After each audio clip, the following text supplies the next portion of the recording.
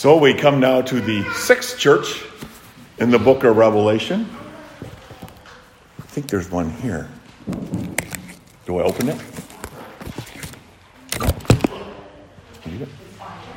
Okay.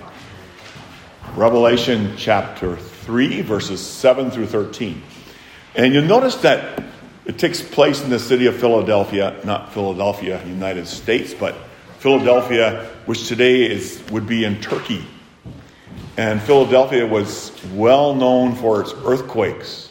What did we have recently? Huge earthquake in Turkey. So this is very historical as well. The city of Philadelphia, today it has a different name, but back then it was Philadelphia. It was leveled by an earthquake in AD 17. So those fault lines are there, and that's the church we focus on today, Philadelphia. Yeah, they're all gone now, right? The seven churches which is described as yeah, they're gone they now. are all part of the Turkey. Oh, that's right. Yeah, they're all part of Turkey. Yeah, but apparently this particular city was leveled, and but you're right. They're all part of Turkey, right? All part of Asia Minor. So. Apparently, Philadelphia lasted the longest, till 1400s. So that's a long time. So, but in connection with that, I would like to read Isaiah chapter 22, because Christ refers to it. That's why we read that. Isaiah chapter 22, verses 15 through 23. And you'll notice that they had stewards in the royal palace. And this is in the time of King Hezekiah. So King Hezekiah is a son of David, many generations later. And Shebna was a royal steward in the house of Hezekiah, or the house of David, you could say. And God says he was not faithful, and he was going to toss him like a ball, right? Cast him out, and replace him with a fellow by the name of Eliakim.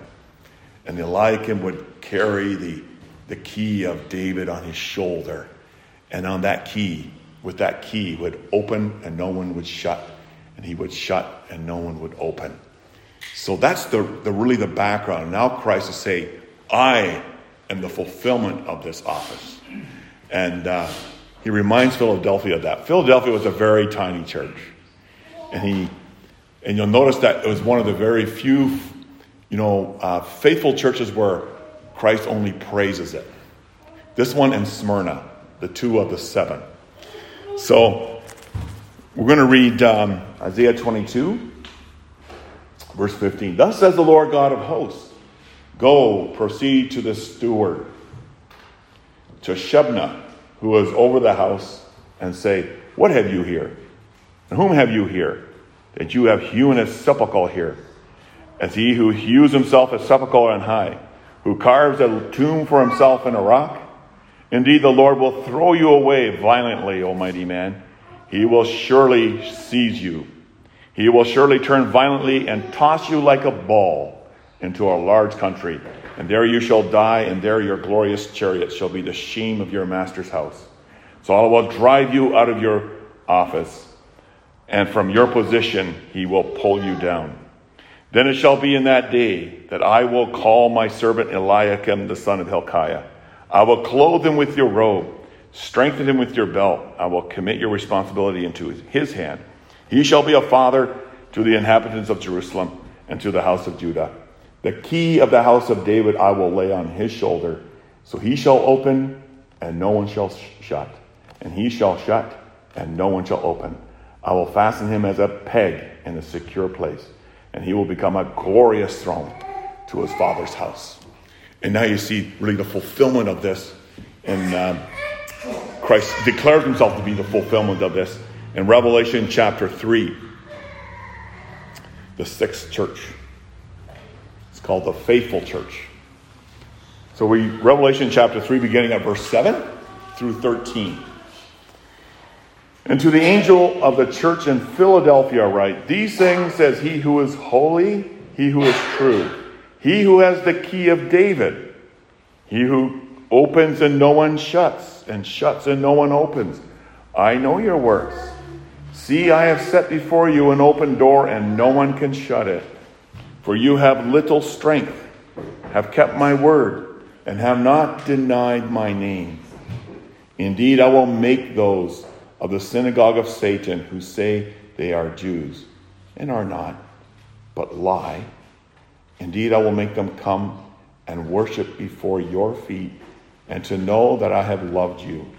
Because you have kept my command to persevere, I also will keep you from the hour of trial, which will come upon the whole world, to test those who dwell on the earth. Behold, I am coming quickly.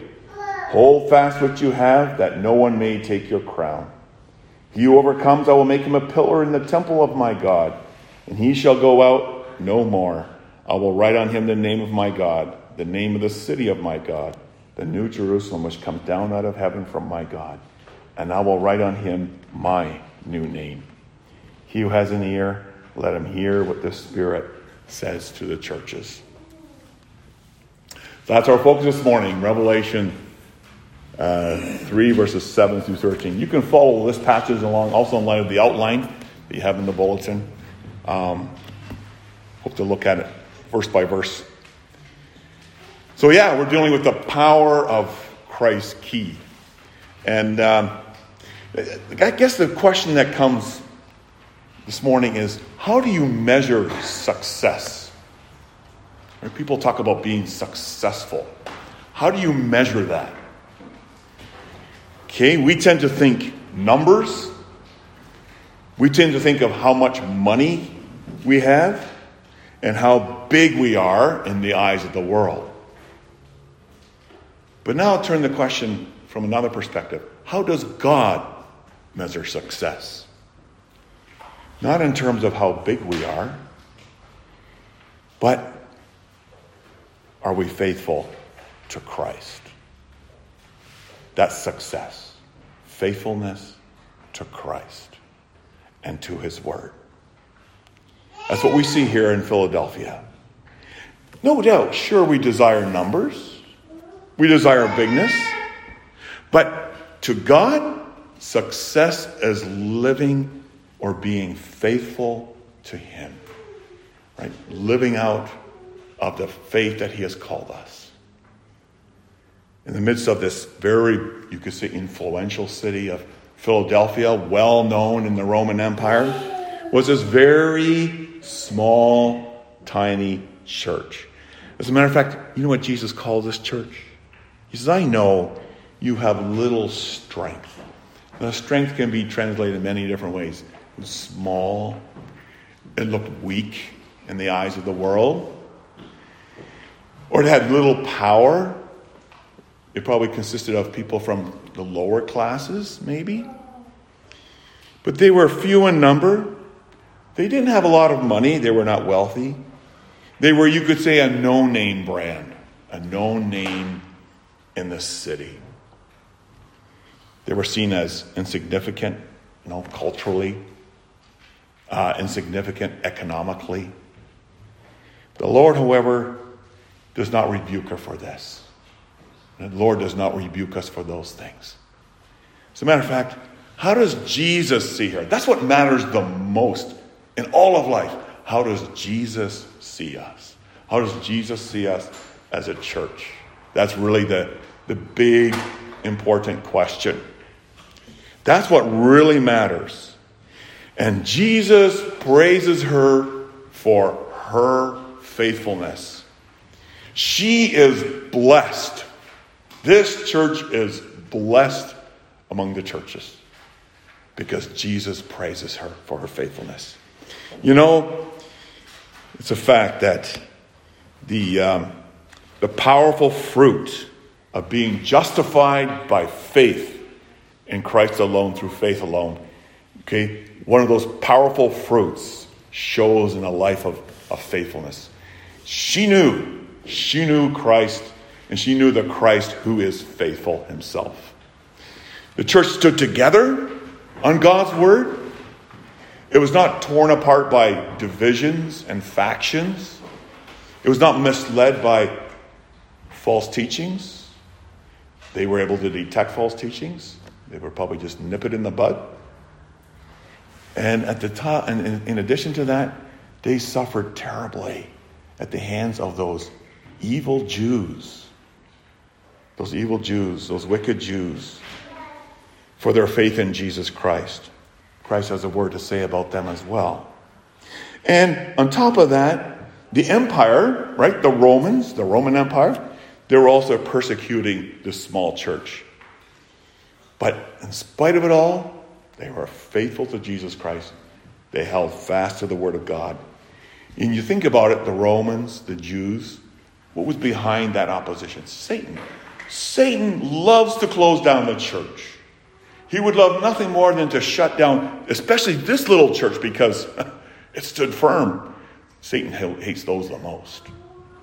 And he wanted to battle. He wanted to empower those persecutors to shut it down. And now Christ, who's on the throne? Christ is, right? Think back to Revelation 1, the glorious ascended Christ. He encourages this small church, you remain faithful to me. Hold fast to what you have. Let no one take your crown. The powerful key to open and shut doors really is in Christ's hands. That belongs to him. He has the key of David. And you see the power of Christ's key really in this tiny church. In this tiny church of Philadelphia. The power of Christ's key is in this church. It's being exercised. It's being seen in this church. And so what we see here is, again, it's all Christ's words here. He declares three things. It's also a word to us today, no doubt. Otherwise, he wouldn't include it in Scripture. But here it is. He declares, first of all, his position of power. Christ's own position of power in all of this. And then he says, I want you to see the proof of my power. You see that in verses 8 through 11. You see the proof of his power.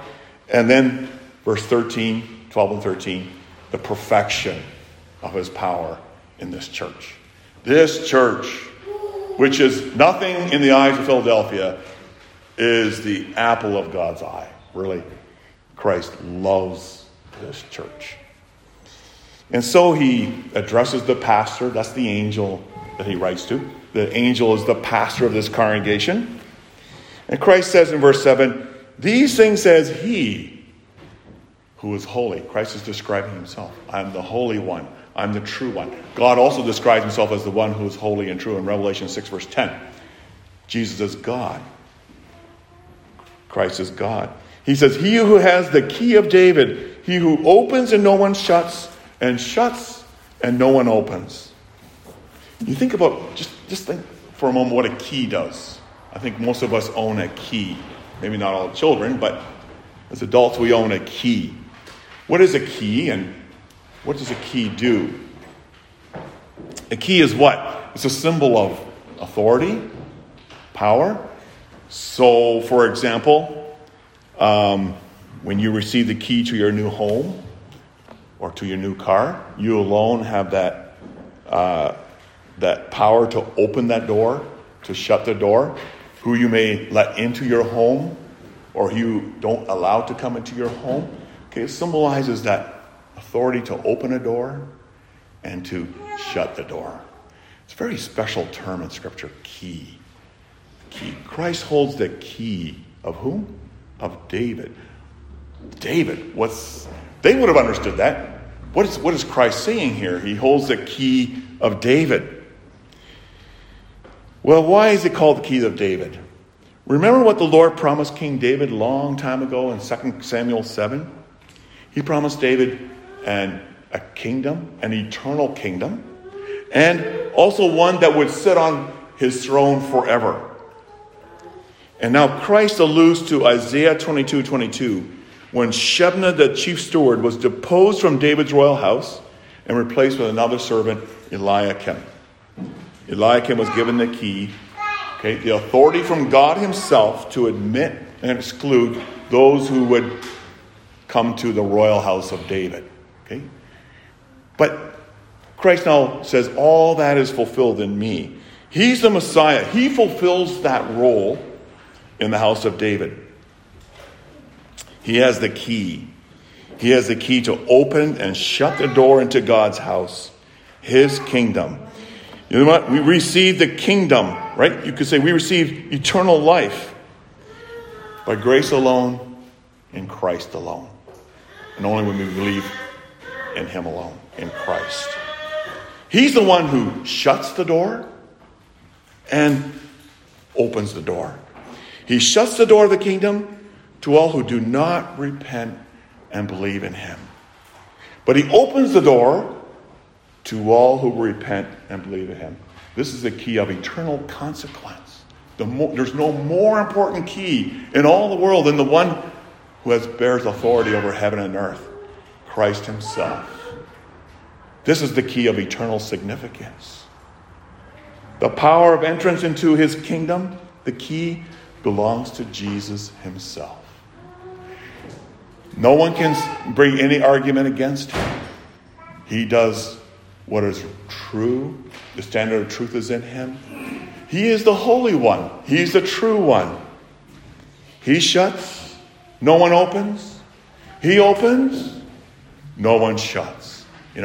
All sovereign authority and power is in his hands. Isn't it amazing that his power, his sovereign authority is such that he can open our hearts to receive him by faith? That's Christ and the use of his key. But he also hardens hearts so that they do not respond in faith. This is what's going on in Philadelphia. Some of the Jews who were part of the synagogue, they believed in the Lord Jesus Christ. And what happened? The Jews shut them out from the synagogue. They shunned them. They were not allowed to partake in their family matters, functions anymore. No more in the synagogue because they believed in Jesus. And now Jesus comes to the church. He encourages them, these new believers. He says, they shut you out. Don't you forget, they cannot shut you out of my royal house. They cannot shut you out of my kingdom. He shut them out. Christ would shut them out for not believing. That is the Jews. I hold the key of David. He's the only one. He holds it. He shuts. No one opens. He opens. No one shuts. The leaders among the Jews in David's house were replaced because they no longer believed. They were no longer faithful. They were replaced by a faithful servant, and that's Christ himself. He declares himself as the Holy One. He declares himself as the true one. The standard of truth is in him. So, to Christ today is given that position of power. That's today. He's given that position today. That position of power and authority by his Father. And that was given him through his death and resurrection. And at his ascension. Remember Matthew 28:18. Right? All authority has been given to me on heaven and on earth. Wow. He is true. In contrast to the lying leaders of the Jews. Even Jesus points it out very strongly in verse 9. He calls them a synagogue of what? Of Satan. Jesus himself says that. Who say they are Jews and are not, but lie. They're lying to you. How can we say that with many of the religions in our world today? They're lying. They don't belong to Christ. They belong to Satan. This is who holds the key. He's the one who's true. He's the one who's holy. And it's those who believe in Christ. They're the true Jews. Let's not talk about physical Jews. That's over, right? In terms they no longer have a special place. The true Jews are the Jews who believe in Jesus Christ. Galatians 3 verse 7. Galatians 3 verse 9. They are the true children of Abraham through faith in Christ. Those are called the true children of Abraham. Those who believe in the Lord Jesus Christ, who is the offspring of Abraham. Yeah, the Bible says now in Hebrews 3 verse 6 that the Son of God he's the Son over God's house. Matthew 16 Jesus says to his disciples, the new Israel, those are the new Jews, the spiritual Jews, the real Jews, that he will build his church and the gates of hell shall not prevail against it. And he gives the power of the keys to the church. This is amazing. So he gives the power of the keys now so that the church can exercise that key in the world. Jesus says to them, I will give you the keys of the kingdom. Matthew 16, verse 18. And whatever you bind on earth will have been bound in heaven. Whatever you loose on earth will have been loosed in heaven. Wow, what's the key today? The gospel is the key. The gospel with all its warnings to those who don't believe. That's everyone in the world. But the gospel with all its promises to all who believe in Christ. Christ is the center. He's the only. He possesses the key. And that key he has entrusted to the church. The key, which is the gospel. We could say the preaching of the gospel. You want to see proof of his power? So many people go to the lesser things like the miracles and the big shows and entertainments that you see in the different churches sometimes. Christ doesn't go there. That's a lot of lies there. But he says, you want to see the proof of my power? Yes, this church is small. I know you're insignificant. You're weak in all appearances. But in God's sight, you are a great power. You possess a power that can never be defeated. You are blessed. I have given you a key. Wow. It's a power that outweighs any power and authority in the city, in the country. It's a power whereby Christ opens the door or shuts the door. This is a power of eternal consequence for every person who hears the message of the gospel. And so we see 4 proofs of his power. And you'll notice there's no manifestation of signs and wonders going on here. But the conversion is the sign and wonder in this congregation. But look at, there's 4 of them though. What is the first powerful sign and wonder in the congregation? What's the first one? You see that in verse 8. Perseverance in the gospel. That is a powerful proof of Christ himself. That's the proof of his power. Perseverance, or just continuing in the gospel. Jesus says, I know your works, and he says, you have kept my word. You have not denied my name. That's where you see true conversion. Real conversion. Jesus says, you may be small, but you have not buckled. You have not buckled under the forces of persecution. You're not denying my name. And no doubt the temptation was really, really strong among the Jews who became believers. The temptation was really strong to deny because sometimes their families might say, hey, join us again and you can have all these things. But they held fast. They held fast to Christ's name.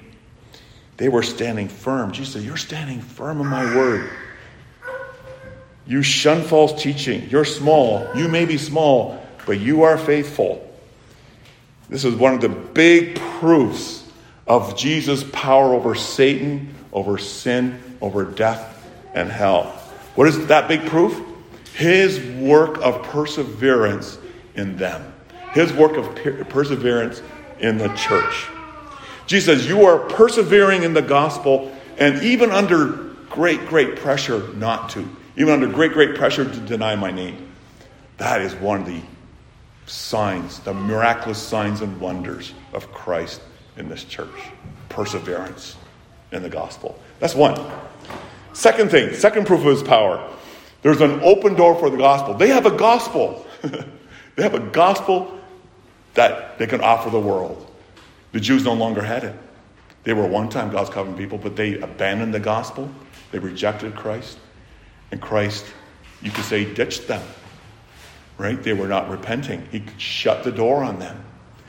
But to you, I have set before you, I have given to you an open door for the gospel. Look at verse 8.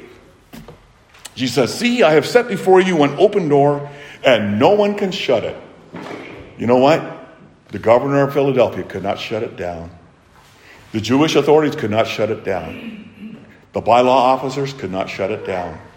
In this little town, open door, that's really a common phrase that you see also throughout the book of Acts.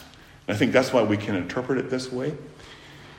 Think of Acts 14:27. There you see the word or phrase, open door. Paul and Barnabas, they were reporting to the church there all that God had done with them. And then he says that God had opened the door of faith to the Gentiles. So you see Christ going before them, opening the door so that the gospel can make its path into the hearts of the Gentiles. You see it again, we can look at many, but we'll look at one more. 1 Corinthians 16, verse 9. Paul speaks about how in Ephesus, a great and effective door had opened among you, even though there were many, many hostilities and many, many adversaries that you had to face. But they're no competition to Christ, right? Christ barrels his way through, you could say, with the gospel, right? He's the one who opens. He sets before them an open door. He sets before us an open door in this community here. Now Jesus says to the church in Philadelphia, I have opened a door for you that no one can shut. Really, you say? It's a piddly little church. People probably sneered at them. They didn't have really a lot of relevance, they thought, in the city. But Jesus says, no, wrong. Absolutely wrong. I have set before you an open door. This is the proof of my power in you, at work in you. Go through it. Present the gospel. His word will always do its work. In whom he wills, and when he pleases by his Spirit. Always, all the time. He will work in the hearts of all his elect, whom he has given to Christ. And they will most definitely come to faith. Christ is powerful enough to overcome their hostilities. Paul is a proof of that. Right? A chosen vessel of Christ. Christ overcame. Now city, now church, the path is open. You continue to bear witness to me. I can use you because you're amiable in my hands. No one can shut that door. No power. You think of the sovereign power of Christ here. And even his grace and his mercy and wanting the church to extend that mercy, the offer of mercy and grace to all the people in the city, even to the authorities in that city. That's two. You know, the second or the third, you could say, powerful sign and wonder in that church? Conversion to Christ through the gospel. Verse 9. Jesus said, indeed, I will make those of the synagogue of Satan. Wow, this is one of the most hostile spots in the city. He says, indeed, I will make them come and worship before your feet and to know that I have loved you. Wow, even they will all sit next to you in church. All, maybe not all, but those whom Christ has chosen. They will sit next to you in church and say, wow, you were right all along. By the grace of God, they will say it. They will see it. Even more, they will bow before your feet and they're going to say, yeah, we see that God has loved you all along. They see the proof of Christ's power in their lives. Right? That's the sign and wonder among them. They see the love of Christ among them as a body. Jesus, by the way, sometimes you hear people saying, sometimes you hear people praying. I heard someone had mentioned this past week. I thought that's a really good point. Some people pray and pray and pray that the devil may be bound again and again and again. But that's a wrong prayer. To pray that the devil may be bound? There's a lot of charismatics and Pentecostals who pray that. May the devil be bound. Why is it wrong to pray that? Because the devil is already bound. Christ has already bound the devil. Right? Think back to his ministry. Earlier on, he's already bound. He showed the reality of that during his earthly ministry. Remember when he plundered Satan's house? And what did he do? He bound the strong man. So why pray, Lord, please bind the devil? No, he is already bound. He's given us that strength, the authority. He's given us that key. The evidence of this binding is the fact that men and women are being delivered from the dominion of darkness as the gospel is preached to all nations. For that to happen, the devil needs to be bound already. Revelation 20, very clear, right? Christ has already bound Satan. For what purpose? That he might not deceive the nations. Wow. The binding has already occurred. And you know that knowledge of knowing that Satan is already bound, that Christ has already bound the strong man Satan, should give Christians great confidence and optimism as we faithfully teach and train our children. You know, we might get worried sometimes about all the things going on. But just remember, Christ is on the throne, Satan's already bound, and you can continue faithfully teaching and training your children in the way of Christ. You can trust him. Use that key. That's a powerful key. That's what's going to make you successful. Successful. I'm not talking about money-wise. Certainly some might. We're not talking about that. But successful in the sense of you will train faithful warriors for Christ. Right? Christ is the one who does that. You have the key in your hands. A key that no one else in the city has except the church of Jesus Christ. The key is in your hands. You have the opportunity to continue to bear witness, even by your life, just by being a Christian in the environment in which you live. Wow. We go on. The fourth, you could say, powerful sign and wonder among them is they can believe that Christ will protect them in the future. Because the work that he has begun in us, he will also bring to completion. Right? You see that verses 10 and 11. Jesus gives a promise. He says, I will keep you from the hour of trial. Now the hour of trial refers to the great tribulation. Hour of trial which shall come upon the whole world. Behold, I'm coming quickly. Now we have to be really careful with this because some say, well, the great tribulation refers to just before Christ returns. I don't believe that. I think here it refers to the great tribulation that occurred at the time of the destruction of the temple in Jerusalem, 70 AD. You know, Jesus is speaking to this church and they're about ready to face that. I'm coming quickly, he says.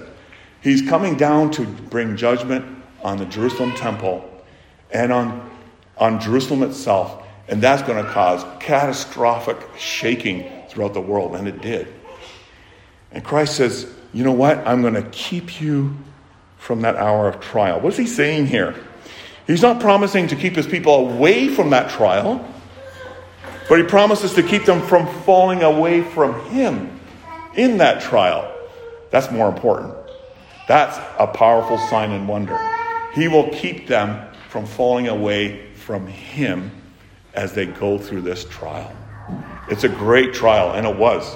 If you read the historical accounts of 70 AD and the shock waves it sent throughout the whole world.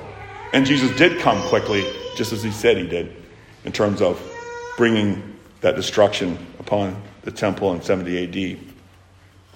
But he says, yeah, I'm going to keep you from falling away from me during this trial. But he says, but remember, I have a condition here. You just continue to hold fast what you have. Right? That no one may take your crown. Don't let anybody take that crown from you. You know, what he's saying here is don't allow people to steal the power that Christ has entrusted to you. Don't let them soften the gospel. Don't let them change the gospel. Don't let them steal that power from you, lest you become powerless. That's what happened to the synagogue. They left it. And Christ shut the door. Let no one take the gospel from you. Because if they take the gospel from you, they also take the crown from you. The crown and the gospel go together. The crown, you could say, is the crown of the gospel itself. A church that no longer holds on to the word of God has lost its power and is no longer, you could say, a power in the hands of Christ. Speaking of strength, right? Strength to protect. There's this beautiful image giving in Isaiah 43 verse 2. Very comforting words. And Jesus knew he had a heart for his people in Philadelphia, in the church there. But those words from Isaiah 43 verse 2 would come to mind. When you pass through the waters, he says, I will be with you. And through the rivers, they shall not overflow you. When you walk through the fire, you shall not be burned, nor shall the flames scorch you. He's the one who keeps us from falling away from him in trials. It's not true that when you become a Christian, you don't have bad things happen anymore. Many hard things happen to Christians. But the beautiful power of Christ, the power of his key, is he keeps us from falling away from him in life and in death. We belong to him. That leads us finally, briefly, to the perfection of his power. You know, we see more than the proof of his power. You also see the promising result. The promising result of his power to all who overcome by God's grace through faith in Christ. What is that promise? The perfection is seen in verse 12. The perfection is seen in that Christ will make the weak, the small, living pillars. Pillars, that's a symbol of strength and beauty. He'll make the weak and small living pillars. That's the one promise given in verse 12. And there's one more, a new name. No names, a no-name people become or receive the name of God, or they receive God's name. See verse 12? Those two things are mentioned, pillar and name. He who overcomes, I will make him a pillar in the temple of my God. And he shall go out no more. And I will write on him, and there's the name mentioned 3 times, the name of my God, and the name of the city of my God, the new Jerusalem which comes down out of heaven from my God. And I will write on him my new name. So the name of God, the name of the city, and Christ's own name. Let's just go to that briefly. Pillars, right? Pillars are a symbol of strength, of endurance. Pillars, you could say, bear the weight of a building or bear the weight of the roof above it. And the image here is each believer being we're talking about believers, every believer, not just leaders in the church. I know Peter was called a pillar, right? Leaders are sometimes called pillars, but every believer is called a pillar in the temple of God, in God's worldwide temple, which is the new creation.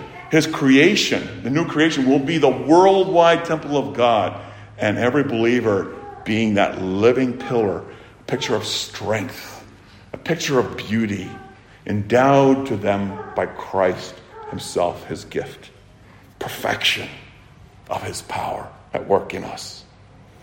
And he shall go out no more, it says there. Home at last. No more struggles.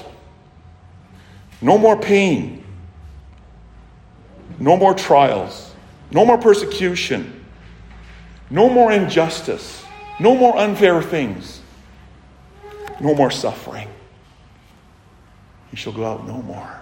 Home at last. That's number 1. Pillars. Living pillars. Every believer. And the second thing is 3 names inscribed on you.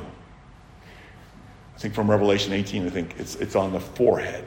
right? It talks about the name being inscribed on the forehead. People sometimes want to make a name for themselves because they realize that that's all they have is just a name for themselves. And so sometimes they'll inscribe things, or sometimes their names on things, maybe on a chair or maybe at a pillar in a building, so that their names can be remembered. But you know what? That's all they have. And that's why they want to be remembered in this way. But here Christ says, I will write on you. This is far better. It's a far better name because that's an eternal name. And it's not my name. It's his name. His name. That's perfection. Imagine the King of Kings and Lord of Lords writing his name on you. And he says, not only the name of my God, not only the name of the city, oh boy, that city, right? The New Jerusalem coming down out of heaven, a citizen of a city that can be no more beautiful than that city. That fair city. And then, and the name of Christ. That is on all who do not deny his name. That's the promise. So brothers and sisters, by the power of God, by the strength of Christ, no doubt, we persevere. We persevere by faith in Christ, but in Christ alone. And that vision here in verse 12 it can only excite us. We can't even imagine how beautiful that is. But think about it today. He's already put that name on you, or many of you, in your baptism. That name, you might not see it, but it's inscribed on the forehead. Your forehead, the forehead of your children. And now he says, you make use of my powerful key. You make use of my powerful key in your life, in the life of your family, in the life of the church, and the open door that is set before you. Just remember, it's in my hand. I entrust it to you, and you go and serve your King. To him be the glory, honor, and dominion forever.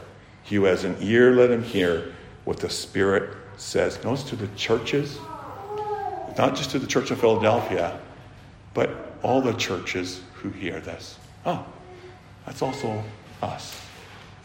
Amen.